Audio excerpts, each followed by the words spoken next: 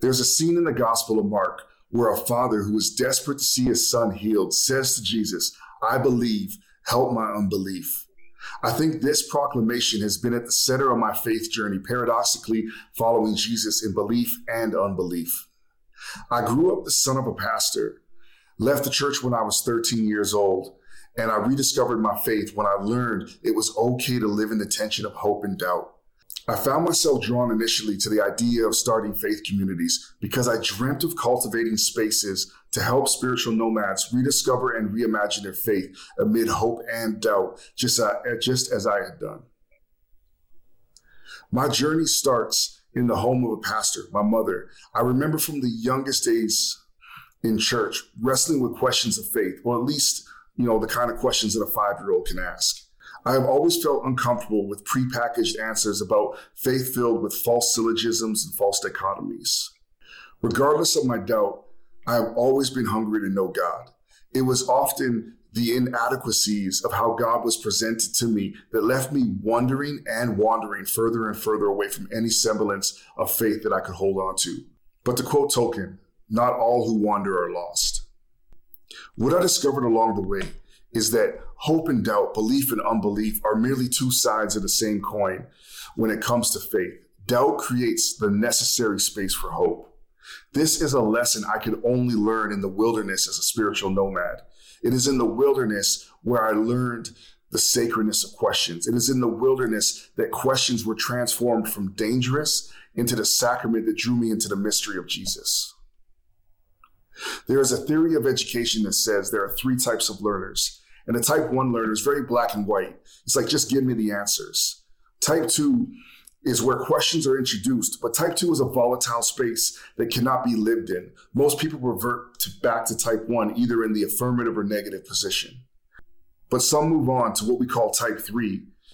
And it's in this space where you learn to live in the tension of the questions. Questions are no longer about getting answers, but about learning to ask new and better questions. In order for the tension to exist, you need at least 2 points. Belief and unbelief, doubt and hope become those points for us as we learn to ask new and better questions, as we live out the sacrament of questions. I was sitting with a friend the other day and gave her a quick rundown of the message that I was planning for today. And she said it reminded her of lilies. Lilies emerge from the mud, and there's a tendency to want to pick them out right away from the mud, but to do so is to kill the flower. Lilies, in all their beauty, coexist in the muck and the mire. The lily growing out of the mud is not how we would set it up. Just take a look at our greenhouses. They are well kept, clean, and devoid of extra mess. This is why the lily embodies spiritual growth so well. It draws life out of muddy surroundings. Stepping into this passage in particular, we're a witness to 2 groups of people who have fallen into the soil and in their struggle turn the soil into mud. 2 who will experience growth as they are driven by the potential loss of the things they love. A father faced with a son that he cannot save, with a love that proves impotent to bring life back to his boy, seeks out holy men and leans into his tradition. Yet the disciples are unable to help.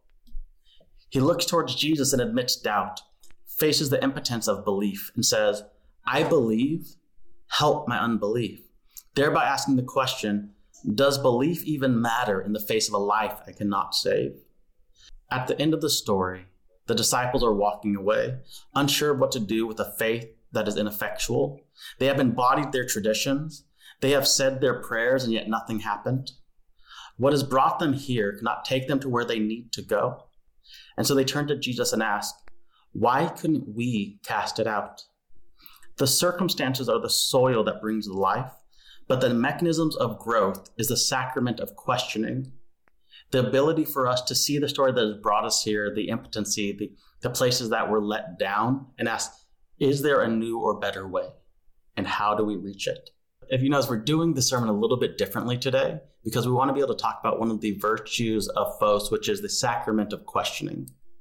For that, we're going to do it from within the community as we sit in a round table with Megan, Carl, and myself to be able to try to unpack for FOS what it looks like to be able to enter into the state of question. Megan had pointed out that there was stages of faith development.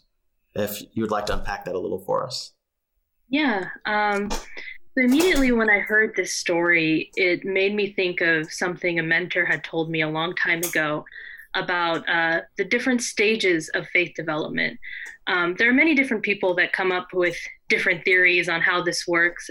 This one in particular is called Fowler's faith development theory, and Fowler outlined 6 different steps after interviewing many different types of people who are people of faith across different faiths worldwide.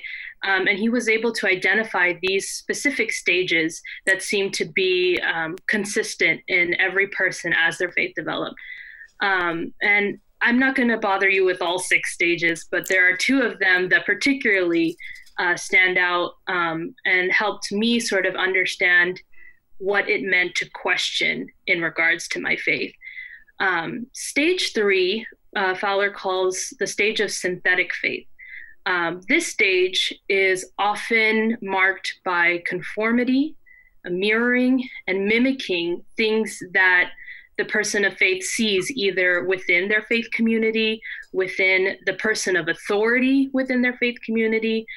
They want to be able to regurgitate the right phrases. They want to be able to say the right words because that makes them feel like they are in the right place. And this isn't to knock down anybody who was in that stage of faith, but often that stage, the person has not yet fully come into the faith being their own. It's often something they've inherited from their community. They've inherited from whoever it is that they first knew when they came to faith. Now, stage 4 is called the individual or reflective stage of faith. And this is the next stage after the synthetic faith stage. This one is marked by questioning, resistance, deconstruction, and this is when your faith often becomes your own. For people in stage 3, when people move to the stage where it's marked by questioning, it often seems like they're sliding away from their faith. But when they move into the questioning stage, they're actually moving forward. And it can be really uncomfortable to be in that space because all the things you know seem to fall apart.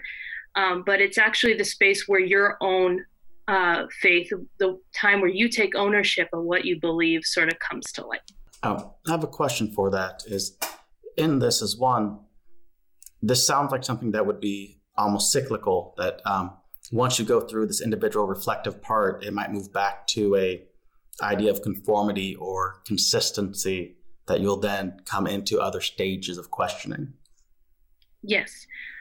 So there is an order to these stages, but I think the creator of this theory often mentioned that you kind of jump from different stages depending on circumstances that happen in your life, events that sort of completely change your worldview that make you jump to an earlier stage.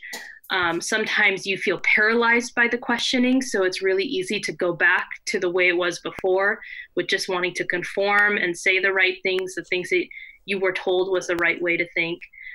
So it does have a cycle to it, and it's very dynamic and fluid. We're not always just strictly moving forward.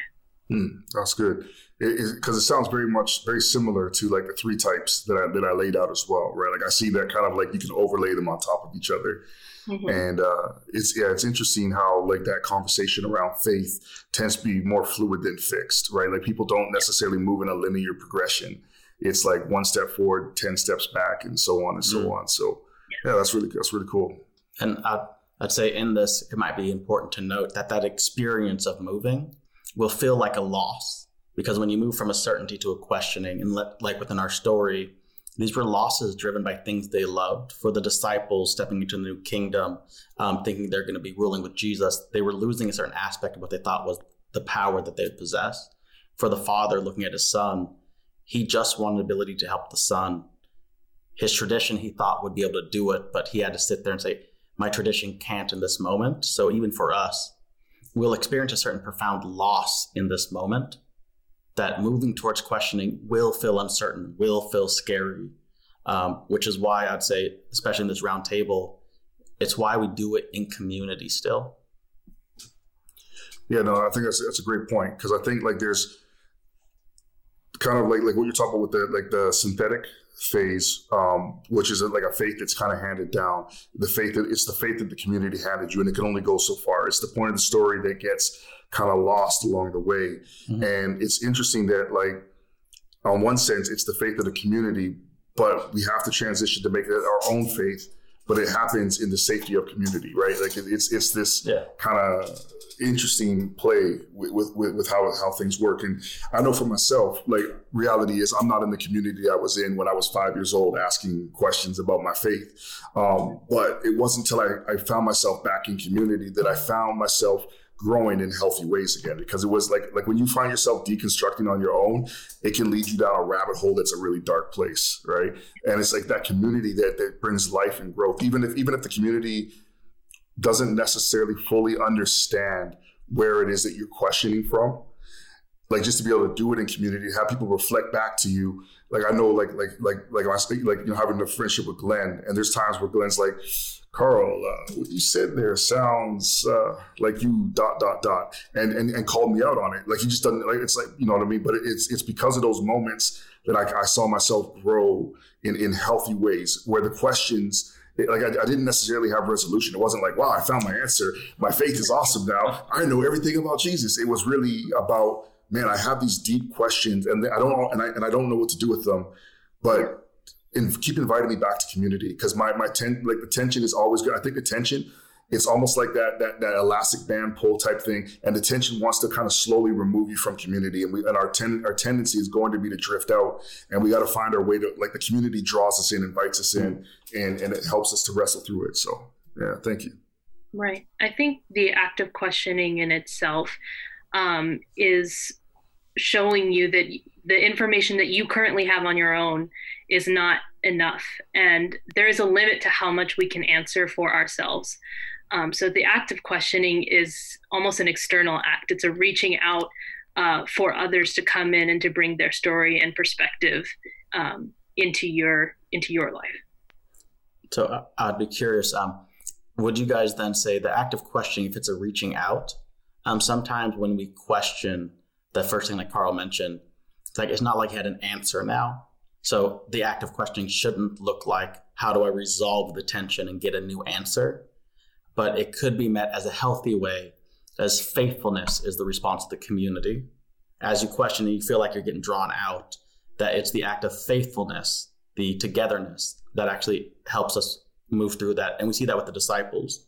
They ask the question, Jesus almost gives a glib answer, but keeps walking with them, because faithfulness resolves the tensions that we experience in faith. Right. I like that. Faithfulness resolves tension. It's awesome. Nice little tweetable moment. So as we're stepping into the next part, a question that we wanted to be able to center around is, sometimes this act of questioning can feel like we're just trying to operate from a hermeneutic of suspicion. That we say the sacrament of questioning is meaning we don't believe in anything, or we don't move towards anything. We just say, oh, we can question. When we see in the passage, especially with the disciples at the end, when they tried to act in faithfulness and their prayers are unanswered, and Jesus gives kind of a glib response, that it was motivated by a sense of loss of something valuable. So how do we embody that within the community? Not just questioning for the sake of question, but we actually question from something deeply personal, that sense of loss, the sense of vulnerability to where the tradition may have left us, failed us, but there's something that actually is absent that we're moving to resolve. That's good. Do you have any thoughts, Megan? Yeah. I think just my immediate thought would be that we have to make sure that we don't value the answer over the question itself. I think sometimes we can get focused on just creating an answer that satisfies the question without actually sitting with the pain and tension that's inherent in the question itself, the broken humanity that's sitting within the question.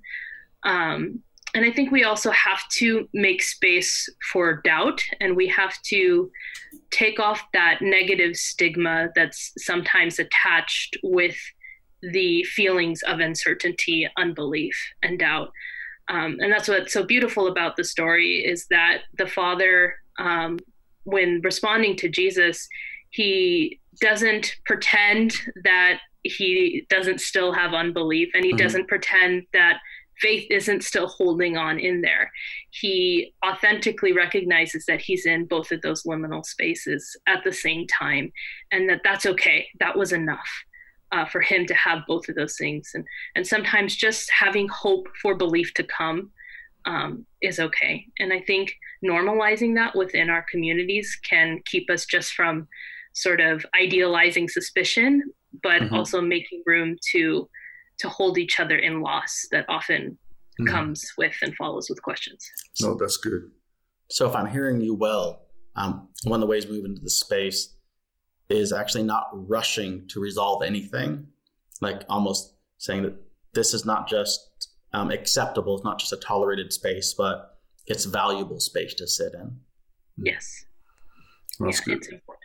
That's good. Yeah, and I would say that faith gives or doubt actually gives us the necessary space for hope, right? Like, because if we don't have doubt, then what we're holding on to is some sort of certainty.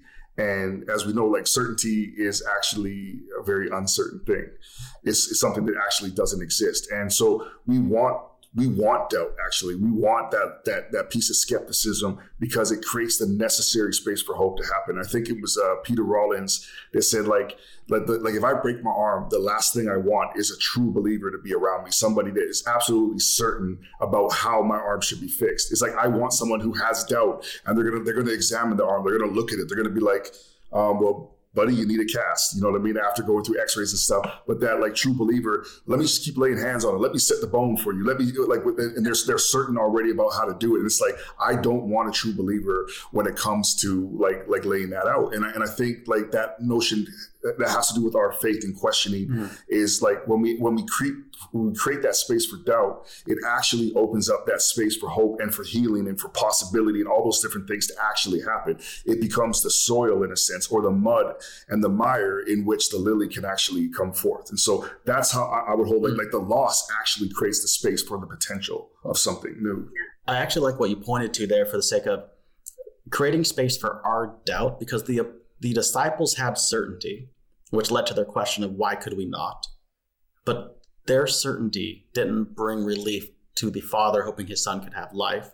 That creating room for our doubt actually creates room for other people's growth, because they can enter into that space with us. That liminal space becomes invitational then, to where the certainty, like you said, is someone trying to grab your broken bone and saying, no, I've heard stories. It's going to be fixed. Yeah. Which hurts a lot for the object of your actions. Yeah. No, exactly. Yeah. Sometimes I've even seen it where they'll say you're healed, even though the bone is still broken. They'll just say, no, you're healed. You're healed in another sense. You're healed in another world, another plane or dimension, but there's still the brokenness there. And I think we have to be able to sit with that, or else that the pain will get worse. The results of not sitting with it in that moment are actually way more detrimental to the person than just trying to make a quick fix. That's good. Yeah, it's like, pun intended, we have to allow the doubt, like the actual uncertainty of those moments, the unbelief, to fracture our stability, to fracture our certainty. You know what I mean? Like, the cognitive dissonance has to fracture our certainty at that point. And so I think that like, just in light of what both of you guys are saying, the safest place to do that, though, has to be within community. It has to be within the church. Because if I break my bone, the last place I want to be is in the middle of the wilderness by myself.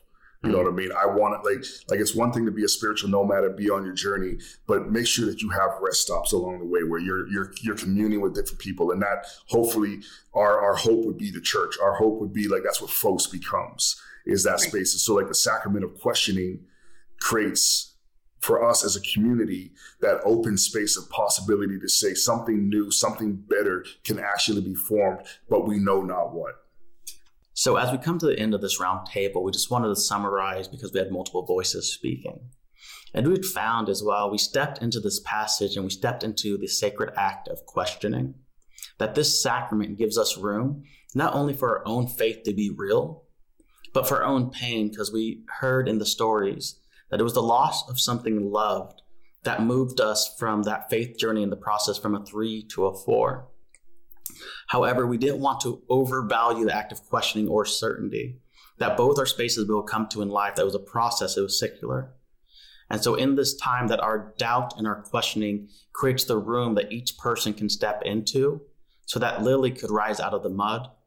So as we step into these next moments of being able to dialogue questioning, we want to remember that our doubt can be honest as we move from love, and that'll give room for genuine faith to grow as we let go of the certainty of faith in order to be able to sit in the tension with the faithful in community.